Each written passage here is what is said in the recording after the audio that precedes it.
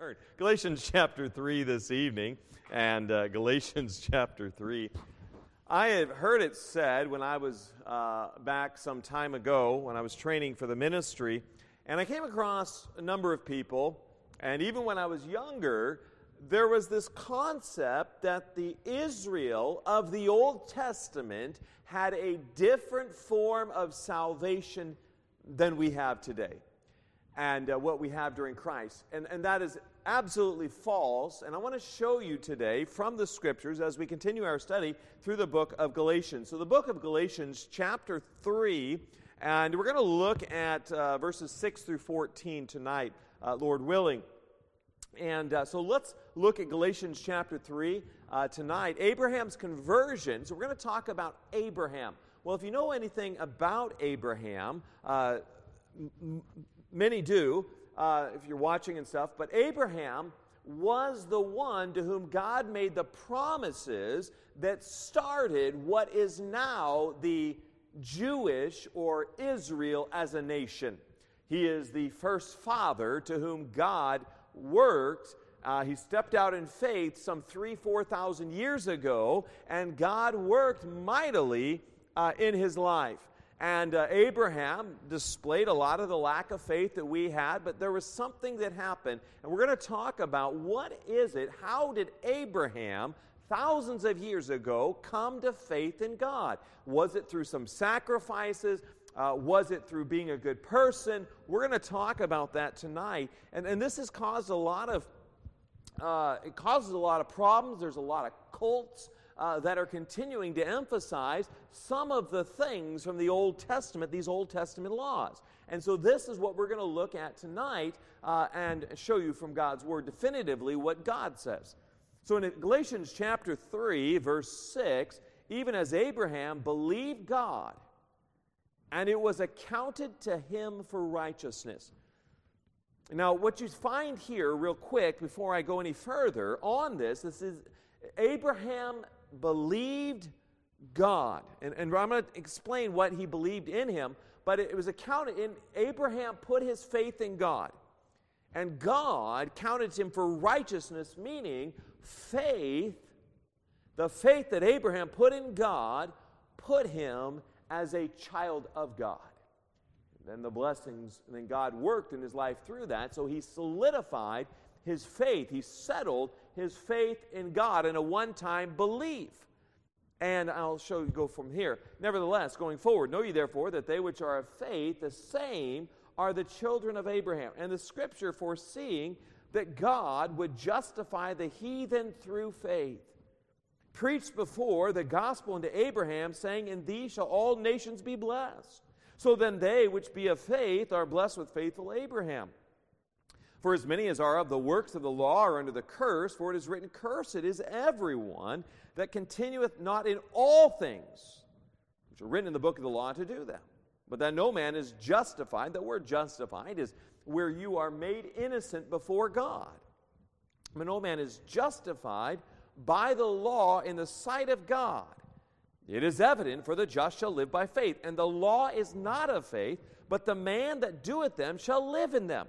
Christ hath redeemed us. It means that word redeem is to, the imagery of redeem is if someone is on the slave market, someone buys you out of slavery and they give you freedom. And that's exactly, Christ hath redeemed us from the curse of the law, being made a curse for us, for it is written, cursed is everyone that hangeth on the tree. The blessing of Abraham might come on the Gentiles through Jesus Christ, that we might receive the promise of the Spirit through faith. And so we're going to talk about Abraham's conversion tonight and all the stuff around that. So let's go to the Lord in prayer and ask for His wisdom on this time, and we'll continue our study. Dear Heavenly Father, Lord, I thank you for this evening. I thank you for being a wonderful God. Father, I thank you that there's no good works. Lord, we don't have to be good enough. Father, we don't have to measure ourselves against someone else. The only real standard is perfection of yourself, and Lord, we know we can't do it, but Jesus did. And if we put our faith in Jesus, Lord, that faith, that settles the decision of our eternity and our relationship with you. And so, Father, I pray tonight that the words that are spoken would be clear. And, Father, there be no misunderstanding. Help me to preach your word clearly and accurately. And Father, if there be any tonight that are not saved, that are watching, Lord, that do not know Jesus as their Savior, I pray tonight they would call out to you and ask you to forgive them and be you their Savior. I love you and thank you for what you'll do. In Jesus' precious name I pray. Amen. So now Paul here in Galatians chapter 3, I've been talking about that Paul is dealing with these Judaizers. And these are Jewish people that are wanting these non-Jewish people to follow Jewish laws, Jewish customs, Jewish traditions. And he tells the Galatians about the conversion of Abraham here in verse 6. And now we notice in verse 6, even as Abraham believed God, it was accounted to him for righteousness. Now, I want you to look with me at Hebrews chapter 11. We'll come back here to Galatians, but Hebrews chapter 11, as we talk about Abraham here. And we're just kind of going verse by verse through this book of Galatians, but Hebrews chapter 11, verse 9. Hebrews 11, 9 and 10. And speaking about Abraham, so we're going to go back and do a little bit of history here on Abraham and then understanding of this. Hebrews chapter 11, verse 9, by faith he sojourned, which means he lived in the land of promise, as in a strange country, dwelling in tabernacles with Isaac and Jacob, the heirs with him of the same promise. For he looked for a city which hath foundations, whose builder and maker is God. Now, at the end of Revelation, we have the very same thing. And the wall of the city had 12 foundations, and in them the name of the 12 apostles of the Lamb. And there's 12 foundations. He sees these foundations, whose builder and maker is God. And so Abraham, he leaves Ur of the Chaldees. He leaves his place. God says, Abraham, leave. Abraham, I'm going to give you a blessing. Now, I want to show you, take you to this place, and I'll come back and kind of revisit this. But God's original promises to Abraham, look with me at Genesis 15. Genesis 15, first book in the Bible, Genesis chapter 15. And this is where many times the Abrahamic covenant is made. And this is where there's also a lot of misunderstanding around that. And particularly the Jewish nation today has a great misunderstanding. They take pride in the fact that they're Jewish, that somehow by their ethnicity that puts them in a right standing with God. Now I want you to take note right now. Doesn't matter your ethnicity, that will not make you a child of God by inherent right of your ethnicity. Doesn't matter where you're born, doesn't matter who your parents were, you are not a child of God by virtue of just being whatever ethnicity you are, your background. Now, God has especially blessed the nation of Israel as a people group, and we spoke about that on Sunday night, that one of the greatest testimonies for the authenticity of God is the Jewish race has never been extinguished. There are many, many races of people, or ethnicities, or cultures of people that are no longer in existence, but not the Jewish people as God had promised. And we dealt with that on Sunday night. It was really exciting. And we'll continue our study there in that Revelation in a couple weeks here. But Genesis chapter 15, verse 1. After these things, the word of the Lord came unto Abram in a vision, saying, Fear not, Abram. I am thy shield and thy exceeding great reward. And Abram said, Lord God, what wilt thou give me, seeing I go childless? And the steward of my house is this Eliezer of Damascus.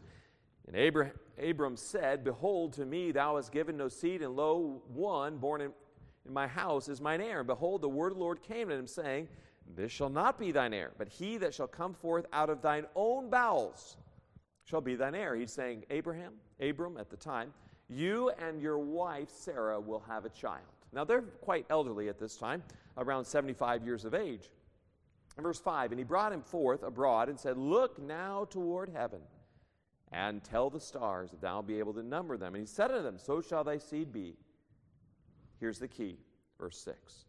And he believed in the Lord, and he counted to him for righteousness. Abraham said, I have no child. I have no son. The Lord showed him the stars of heaven. He said, Abraham, you're going to have all of these Just as many as the stars of heaven, like the sand on the seashore, you're going to have many, many children. And Abraham believed God. Abraham put his faith and his trust in what God had to say merely in faith. There was no altar sacrifice. There was nothing good works that Abraham was doing. In fact, in verse 12, and when the sun was going down, a deep sleep fell upon Abram, and lo, and horror of great darkness fell upon him. And he said, Abram, know of a surety that thy seed shall be a stranger in a land that is not there, and shall serve them, and they shall afflict them 400 years. God says, listen, Abram, you're going to have some children, and those children in the land that is not theirs, which was Egypt, Israel would be slaves in Egypt for 400 years, just as God promised. Now, Abraham here in verse 6, coming back to this, he did nothing to merit a right standing. It said he counted to him for righteousness. Righteousness is being in a right standing before God. Wherein, before, if you're unrighteous, you've sinned, we've done bad things. But if before God, God has forgiven me of the wrong that I have done, I am now before Him standing rightly, or in righteousness. And the Judaizers, though, were proud. In John chapter 8, verse 33, they answered him, said, we be Abraham's seed, and were never in bondage to any man. How sayest thou, ye shall be made free? How was Abraham saved? Now that word saved there is saved. You have to ask the question, saved from what? Because if I'm going to say I'm saved, what is that? What are you being saved from? Because saving someone, if I'm going to save you, what does that mean? I have to save you from something. If you're drowning and I throw a life preserver, or I jump into the water and I grab you and I pull you to shore or pull you to a boat, I'm saving you from drowning. The saving here is that all of us are sinners, and we are destined, as the Bible says, for the place the Bible calls hell. So in Abraham's situation, he believed with the faith. He put his faith. And notice with me, verse 6, the Lord is all capitalized. That is Jehovah, his personal name. And so what he is saying, and the Apostle Paul, in verse 6, what he's saying to these Judaizers, he is cutting the feet right off of them. And Paul is just beginning to say that your faith, you think, just because somehow in some distant lineage to Abraham, he's your great, down the road forefather. And by virtue of that makes you right with God. But Abraham was not right with God by virtue of his ethnicity. In verse 7, know ye therefore that they which are of faith, the same are the children of Abraham. Listen, you and I can be of the children of Abraham by faith. If you've accepted Jesus Christ, we are in that lineage, spiritually speaking. And Jesus would bluntly tell the Judaizers in John chapter 8, if you want to look here, just look with me here briefly. John chapter 8, we'll look at a couple verses on this. But he's dealing, because these Judaizers have this thing. We have all these rituals, we have all these traditions and customs. We are Jewish people, so we're obviously better than other nations and other people by virtue of our ethnicity. And God flat out says, nuh-uh. No way. John 8:39. They answered and said unto him, Abraham is our father. Jesus said unto them, if ye were Abraham's children, ye would do the works of Abraham. But now you seek to kill me, a man that hath told you the truth, which I have heard of God. This did not Abraham. And, in all of this, and then look with me verse 44, what Jesus tells of them. He says, ye are of your father the devil, The lusts of your father you will do. He was a murderer from the beginning, and abode not in the truth, because there is no truth in him. When he speaketh a lie, he speaketh of his own, for he is a liar and the father of it. Jesus flat out, he says, no, your father is not Abraham. I don't care your ethnicity. Your father's not Abraham. Your father's the devil. Now, I want to tell you, that's not going to go over very well, and hence why they wanted to kill him. Abraham simply, as Galatians tells us, he believed. He put his faith in God. You know, in Matthew chapter 3, verse 9, John the Baptist said very similar things. He said, think not to say within yourselves, we have Abraham to our father, for I say unto you that God is able of these stones to raise up children unto Abraham.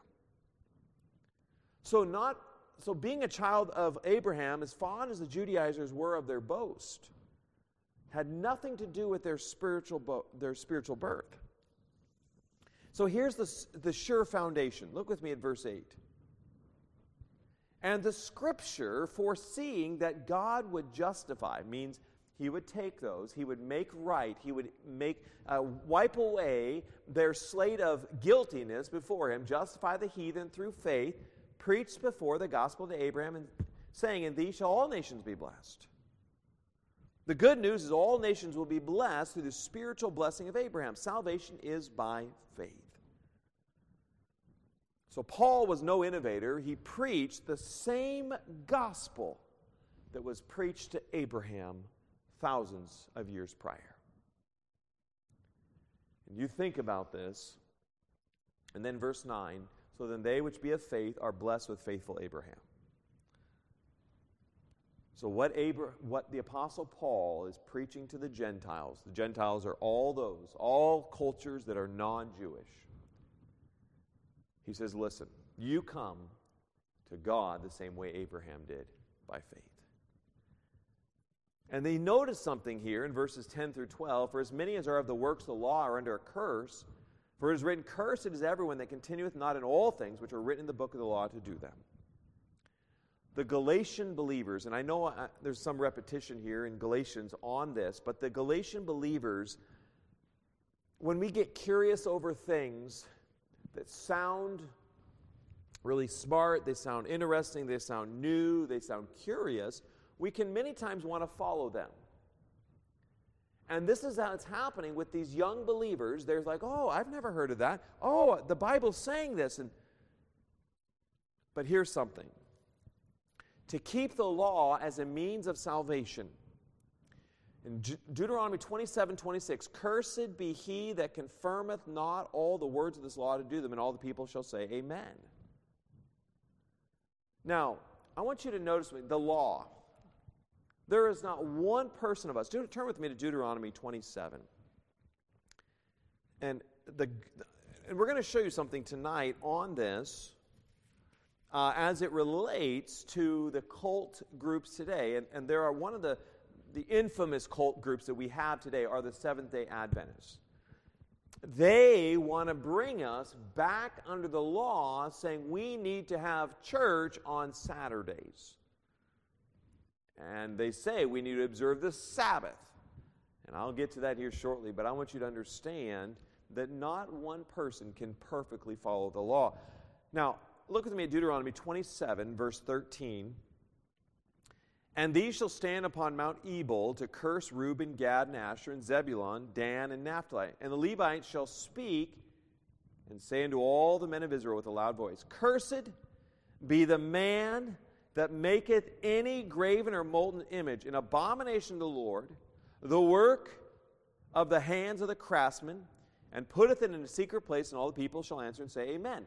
So in every one of these things that we're going to read through here, Deuteronomy 27, the next verse is verse 16, the people say, yep, that's us, we'll do it, Lord. We can perfectly follow this. Verse 16, cursed be he that setteth light by his father's mother, all the people shall say amen. Cursed be he that removeth his neighbor's landmark. I mean, if you have a property line and you move over your neighbor's property line, God says curses on you, and all the people shall say amen. Cursed be he that maketh the blind to wander out of the way. If you're there and a blind person and you lead them in the wrong direction, people said, yep, absolutely, and all the people shall say amen. Right? Cursed be he that perverteth the judgment of the stranger, fatherless, and widow, and all the people shall say amen. And then it goes on. Cursed be he that smiteth his neighbor secretly. I mean, if you have a fight with a neighbor and you punch him or hit him, God says curses, and all the people shall say amen. Cursed be he that taketh reward to slay an innocent person. This is verse 24 and 25. And all the people shall say amen. Verse 26. Cursed be he that confirmeth not. Notice with me. Cursed be he that confirmeth not all the words of the law, of this law, to do them. All the people shall say amen. The people at that time, of Moses' time with Israel, they said, we will perfectly follow the law.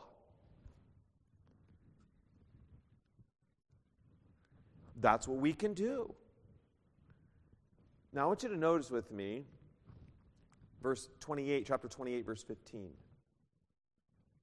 The pride of the people to say we will perfectly follow the law. And if we don't, there'll be curses. Because you know what? Every one of us mess up. I don't care where you're born, how good your home, or how bad your home, we are all going to mess up. We're all going to do something bad. We're going to get angry. We're going to say a word in haste and a word in anger. We're going to say something we shouldn't. We will all sin, as the Bible says. Verse 15 of Deuteronomy 28, but it shall come to pass, if thou wilt not hearken unto the voice of the Lord thy God. Verse 15 of Deuteronomy 28, to observe, to do all his commandments and his statutes, which I command thee this day, that all these curses shall come upon thee and overtake thee.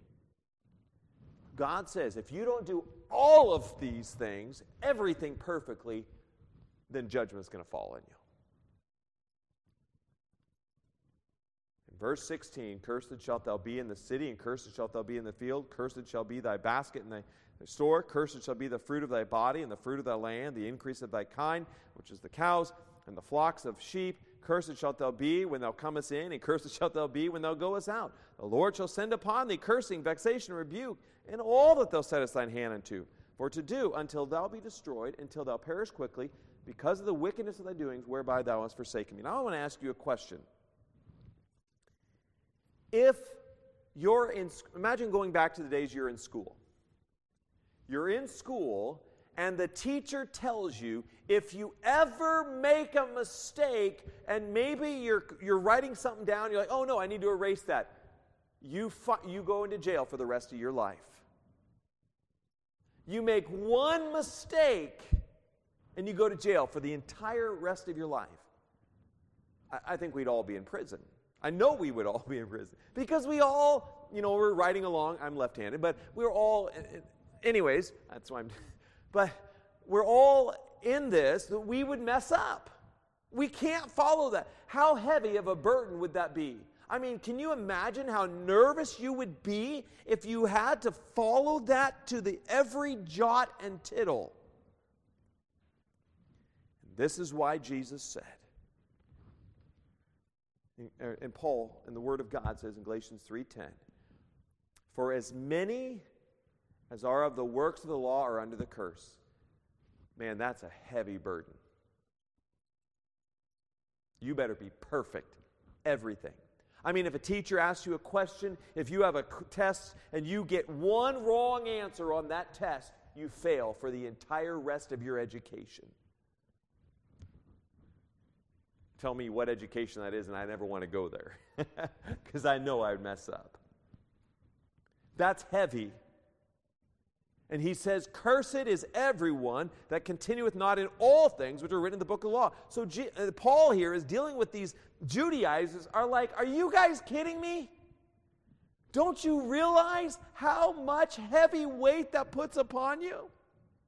Not one of us, not even the best Jewish person, can keep all of Moses' law. Now, some of the laws that were given there dealt with some of the hygiene and other things were because they were nomadic. They traveled a lot. But there's some things today in the modern Jewish society, those who are the religious Jews, they still don't practice on the Sabbath. So what do? They get non-practicing Jews and Gentiles to do the work on the Sabbath so those who are keeping the Sabbath can continue forward. And so the solution, again, these religious Jews, they put such a heavy burden. And Seventh-day Adventists who come forcibly under the indictments of Galatians 3:10, Seventh-day Adventists. Now, it was interesting, John Phillips, he said, some years ago I was living in Canada, and he was living in Prince George, British Columbia. He said, I crossed verbal swords with a man who wanted to impose the law on me. He said, in wintertime, the temperatures there in Prince George would frequently dip to minus 45 Fahrenheit, about 43 or so, 42. And they would often hover around minus 22 degrees. All plumbing had to be buried deep. We know we have all of that here. He said in Arctic, if it got really cold, it'd be 54 degrees below. The doorknob was so cold that if you touched it with your bare hands, your hand would stick to it. No, this is quite some years ago. He said at that time, he goes to the Seventh-day Adventists and he asks them a question. He says, you tell me, what do you do in the wintertime here in Prince George when the temperature dips below zero? The Bible says in Exodus chapter 35, verse 3, ye shall kindle no fire throughout your habitations upon the Sabbath day. So he says, Seventh-day Adventists, you're telling me I can't do any work on the Sabbath day. It's 54 degrees below zero, and I can't put a log on a fire today? What do you do? He says the man had no answer. He asked him another question. He says, what kind of suit are you wearing? The man says, he asked him, he said, are you wearing a suit with a mixture of fabrics, wool and cotton? And the man said, sure, I am. Well,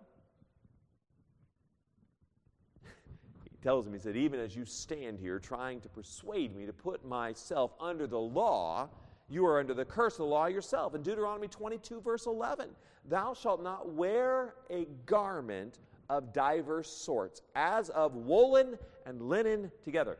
According to Jewish law, you can't have clothes that have wool and cotton together in Jewish law. So this Seventh-day Adventist who's trying to impose the Sabbath on this man, he's breaking the very law that he's trying to put you into bondage under. How about this? Thou shalt make thee fringes upon the four quarters of thy vesture, wherewith thou coverest thyself. They're supposed to be, and the fringes of the garment, they're supposed to have these fringes. This man wasn't doing this. And so he tells him, you certainly aren't going to get me under that curse too. I don't want to be under the curse of the law. So then he comes here, and the Apostle Paul, coming back to our main text, but that no man is justified by the law in the sight of God. None of us are perfect.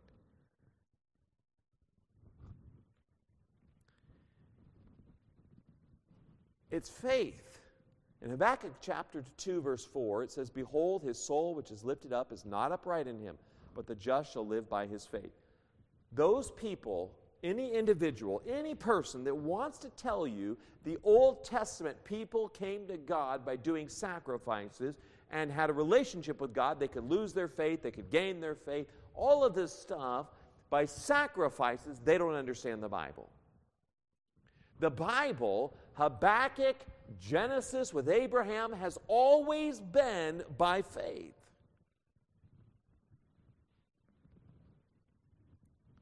And Habakkuk was a prophet that knew the people had sinned to a point that judgment was inevitable. And the Babylonians would be the very arm that God would use of justice against them. The just shall live by faith. So the emphasis in Habakkuk is on shall live.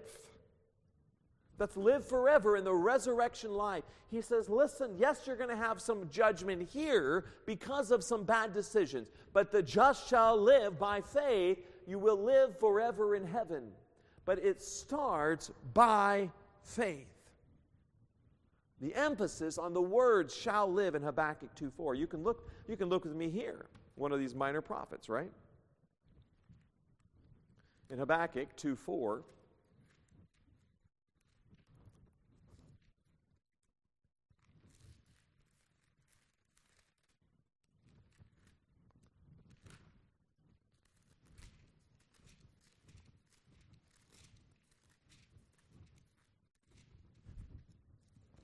All right, Habakkuk 2:4. behold, his soul, which is lifted up, is not upright in him. He's saying, listen, the nation, these people are not right with God. They have lived in sin, but the just shall live by his faith. So he raises him from the above the temporal to the realms of the eternal. And Paul does not lose sight of this fact. He raises the thing above just, are you following this holiday? Are you doing enough good works? Are you being a good enough person? You realize it was in fact this text that revolutionized the life of Martin Luther. How hard he tried as a zealous and conscientious monk to accumulate merit to earn his salvation, to be good enough for God. He fasted, he prayed until he was reduced to a mere skeleton. He beat himself with a whip until he was a mass of cuts and sores. He had done penance and gone on pilgrimage. Then one day, as he crawled on his hands and knees up Pilate's staircase in Rome and prayed earnestly to the Virgin Mary on every step, the light dawned. The voice of God cut through his prayers and thundered in his soul, "The just shall live by faith." He rose from his knees, brushed off the dust of that place, marched boldly back down those stairs and on out of the Church of Rome altogether. And what Paul is telling is not of works, it's of faith. Now comes a conclusion here, verse 12. And the law is not of faith, but the man that doeth them shall live in them. You know in Leviticus 18:5, ye shall therefore keep my statutes and my judgments, which if a man do, he shall live in them. I am the Lord. The law that these Judaizers are trying to put is do. You must do this. This is a continual refrain. Exodus 18:20, Leviticus 18:4, Leviticus 20 verse 8, ye shall keep my statutes and do them. Leviticus 22:31, 25:18, Deuteronomy 17:18 and 19, Deuteronomy 26 verse 16. The Lord thy God hath commanded thee to do these statutes and judgments. Thou shalt therefore keep them and do them with all thine heart and with all thy soul. Now here's the real crux of the matter. Not only are you to mechanically do these actions, not only, it's like a parent telling their child, go clean your room. Okay. Right? They march in the room, they go clean their room up. I want to ask you a question. How often do you think that child, when you tell them, go clean your room, do they do it with all their heart? Many times they're going to do it because they've been told to do something, but they're only doing it because they don't want the consequences of not doing it. But their heart is not into it. God not only says, I want you to if you want to follow the law, not only must you follow the law, but you got to do it with all your heart. You got to do it because you want to do all of it. And you got to do it perfectly and never mess up. I guarantee you, none of us can keep such a heavy ball and chain. It's heavy.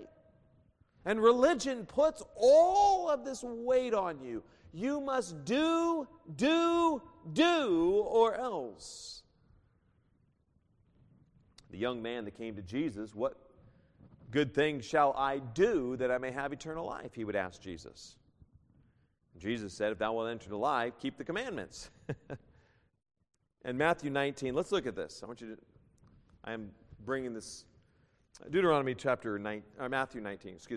19, apologize. I don't want to say Deuteronomy, Matthew 19, verse 16, Matthew 19, 16. You want to know that as a Christian, if you follow the Word of God, there's freedom. Because I'm not under all this weight to somehow be good enough to merit or receive the attention of God because I've been good enough. If you're around a parent and you have to always be good in order to get any attention from them, you're always walking on eggshells, hoping you've done enough that they're going to be pleased with you. You're hoping, some things maybe growing up, there was a parent or someone that I knew, and I knew maybe they were prone to a certain attitude, and if I misbehaved or I did anything, so around these individuals, I would be very careful not to push them into this emotional state. Matthew 19, I don't know why I say Deuteronomy, Matthew 19, verse 16, and behold, one came and said unto him, Good master, what good things shall I do that I may have eternal life? He fails the primary test of faith right here. And Jesus, and he said unto him, Why callest thou me good? There is none good but one, that is God. But if thou wilt enter into life, keep the commandments.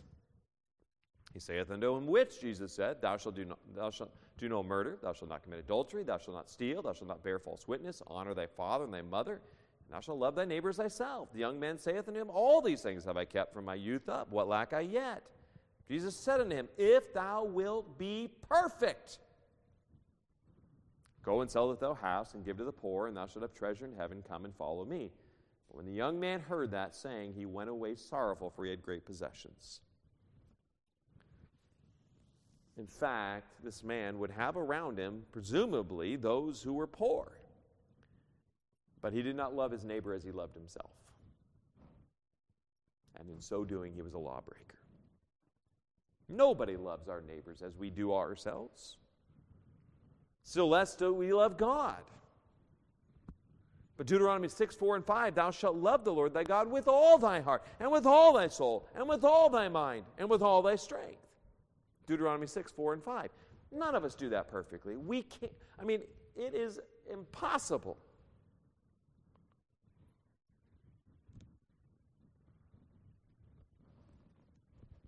You know what? None of us can follow even the 10 Commandments perfectly.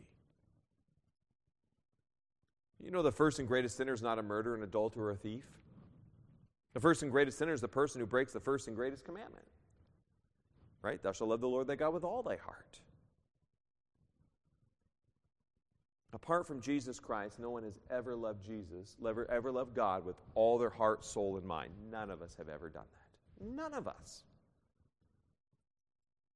This whole thing that these Galatians are trying to impose on these believers is to bring them under a religious system of heavy bondage. The law says you must do this, and God's grace says it's already paid for. It's done. On the cross, when Jesus cried, "It is finished," all of the being perfect of the law has already been finished. And by faith, we cross over from death to life. This Galatian passage here, as it is dealt with, is Abraham. The gospel has always been by faith. You put your faith in God for your eternity. You put your faith in God. Abraham put his faith in God, whose maker and builder is God. The gospel is he just put his faith in God. And just as if someone today in John chapter 3, as Jesus would tell Nicodemus, in this present age, we need to be born again, just as Jesus would tell Nicodemus, you must be born again. You must, for God so loved the world that he gave his only begotten Son, that whosoever believeth in him, believeth, right, just like Abraham, believeth in him, should not perish but have everlasting life. Becoming a Christian is simply by faith. And we enter into the spiritual heritage of Abraham. The Bible's salvation method has always been, the gospel has always been, put your faith in God.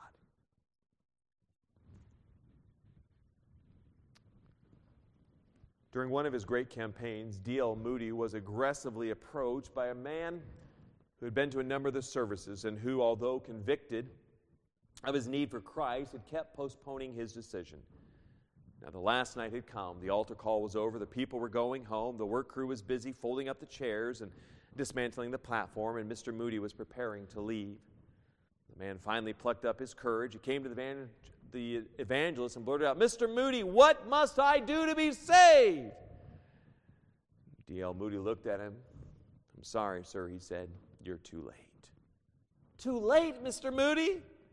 The man was desperate now. Surely I'm not too late. Yes, sir, said Moody. You're too late. As a matter of fact, you're 2,000 years too late. If you want to do something to be saved, all the doing has been done. But if you'd like to accept Christ by faith as your personal Savior, you're just in time. You can do that right here, right now. In this passage of Scripture, and the law is not of faith, but the man that doeth them shall live in them. We either live in the freedom of faith, or we live in the bondage of the law. Can I tell you, if someone's in prison or in jail, that's not freedom. That's not a way to be, because all the weight of the laws of the land are upon you, putting you in that place, telling you everything you can do. But you know what? If we just do what we're, if you think about it, but in faith, what I'm doing is I'm just trusting what God says. Jesus died on the cross. He rose again for me. Yep, I'm a sinner. Yeah, I'm guilty. I know I am. I know I deserve to be in that imprisoned for eternity. But I'm going to let Jesus pay it all, because I know I can't be good enough. I'll never be good enough. I can never not break a law. And so I ask Him to forgive me and be my Savior. I simply take that gift. And the Apostle Paul, he is hitting at these Judaizers. He says, listen here. You are bringing beliefs and teachings that are not accurate. That's not, if you're Abraham, Abraham didn't even do that. You're not of Abraham, you're of the devil, just as Jesus would say. You know what, my friend, if you think about this, the Abraham's conversion, it's a wonderful thing that we can never measure up to God, but we measure up when we simply just take God at His word and put our faith in Christ. It's a wonderful thing. It's a free gift by faith. But the law is heavy. I don't know about you, but I don't want to be a part of any religious system where I have to do all these things to somehow merit enough favor that God will hopefully, maybe, possibly, in the end, accept me. That's an awful way to live. That's a very burdensome, heavy, it's just, you're like always nervous. That's an awful place to be. So why don't we just live by faith? Live by what God says. Put your faith in Jesus Christ. And then live each day by faith. He does give us instructions on how to live life. He does give us instructions on boundaries and things to help keep us from additional struggles and troubles and all those things out of love. But it all starts. I know I can't ever be good enough. So I'm going to ask Jesus, forgive me, be my Savior. And if you'll do that, my friend, tonight, you can become a child of His. Let's pray, and we'll have a time of invitation here shortly. If I can just have Mrs. Pat come forward, please. We'll do an invitation, and then we'll have our prayer time to follow. As you think about this, number one question I want to ask you tonight, is there ever a point in time in your life where you just simply ask God, you recognize you're a sinner, you recognize the condition of your heart, you knew that you're not perfect before God, you knew that that your sins, all the bad you've done, put Jesus on that cross, caused Him to die, went to the grave, He rose again to forgive you forgiveness, and you just simply accept that by faith, as the Bible says. You ask Him to forgive you and be your Savior. My friend, tonight, you'll be God's child. You can never lose it. You can never give it up. Because if you've put your faith in Jesus, it's a permanent gift. Because Abraham messed up a lot. But He accounted to him for righteousness because he just put his faith in God at that one time. Just as what Jesus said to Nicodemus, you must be born again. And that changes your eternal destiny. So as the music plays tonight, and Christian, I trust, as we encounter those that might be Seventh-day Adventists or others with a doctrine that teaches you must do this, you must do this, you must do this to get to heaven. You can say that's not faith. That's the law. That's heavy and binding, and I don't want any part of it. I accepted Jesus as my Savior. I'm free. I'm redeemed by the blood of the Lamb. Amen. What a wonderful encouragement that is as you think about that tonight. If you've never accepted Christ as your Savior, I'd love to sit down with you with the Bible and show you how you can know for sure. And Christian, may we rejoice in the freedom in Jesus Christ. Just a moment longer as the music will come to a close, I trust. You just think about these words and rejoice in the gift of Jesus. Dear Heavenly Father, Lord, I thank you for this evening. Thank you for your grace. Father, thank you for the freedom we have in Christ. Lord, I don't have to follow all these religious rituals and traditions of man. Father, I can simply follow the Word of God, take you for what you say, believe it by faith, and know for sure I'm on my way to heaven. Know for sure that I'm your child. And every one of us, Lord, that at some point in time in our lives, we were born again, just like we were physically born, we were spiritually born on a day. God, I pray we'd rejoice in how wonderful this gift of Jesus is. I thank you and I praise you for being our great God. In the precious name of Jesus, I pray. Amen. All right. Thank you so much, Miss Pat. We'll have our time of prayer here.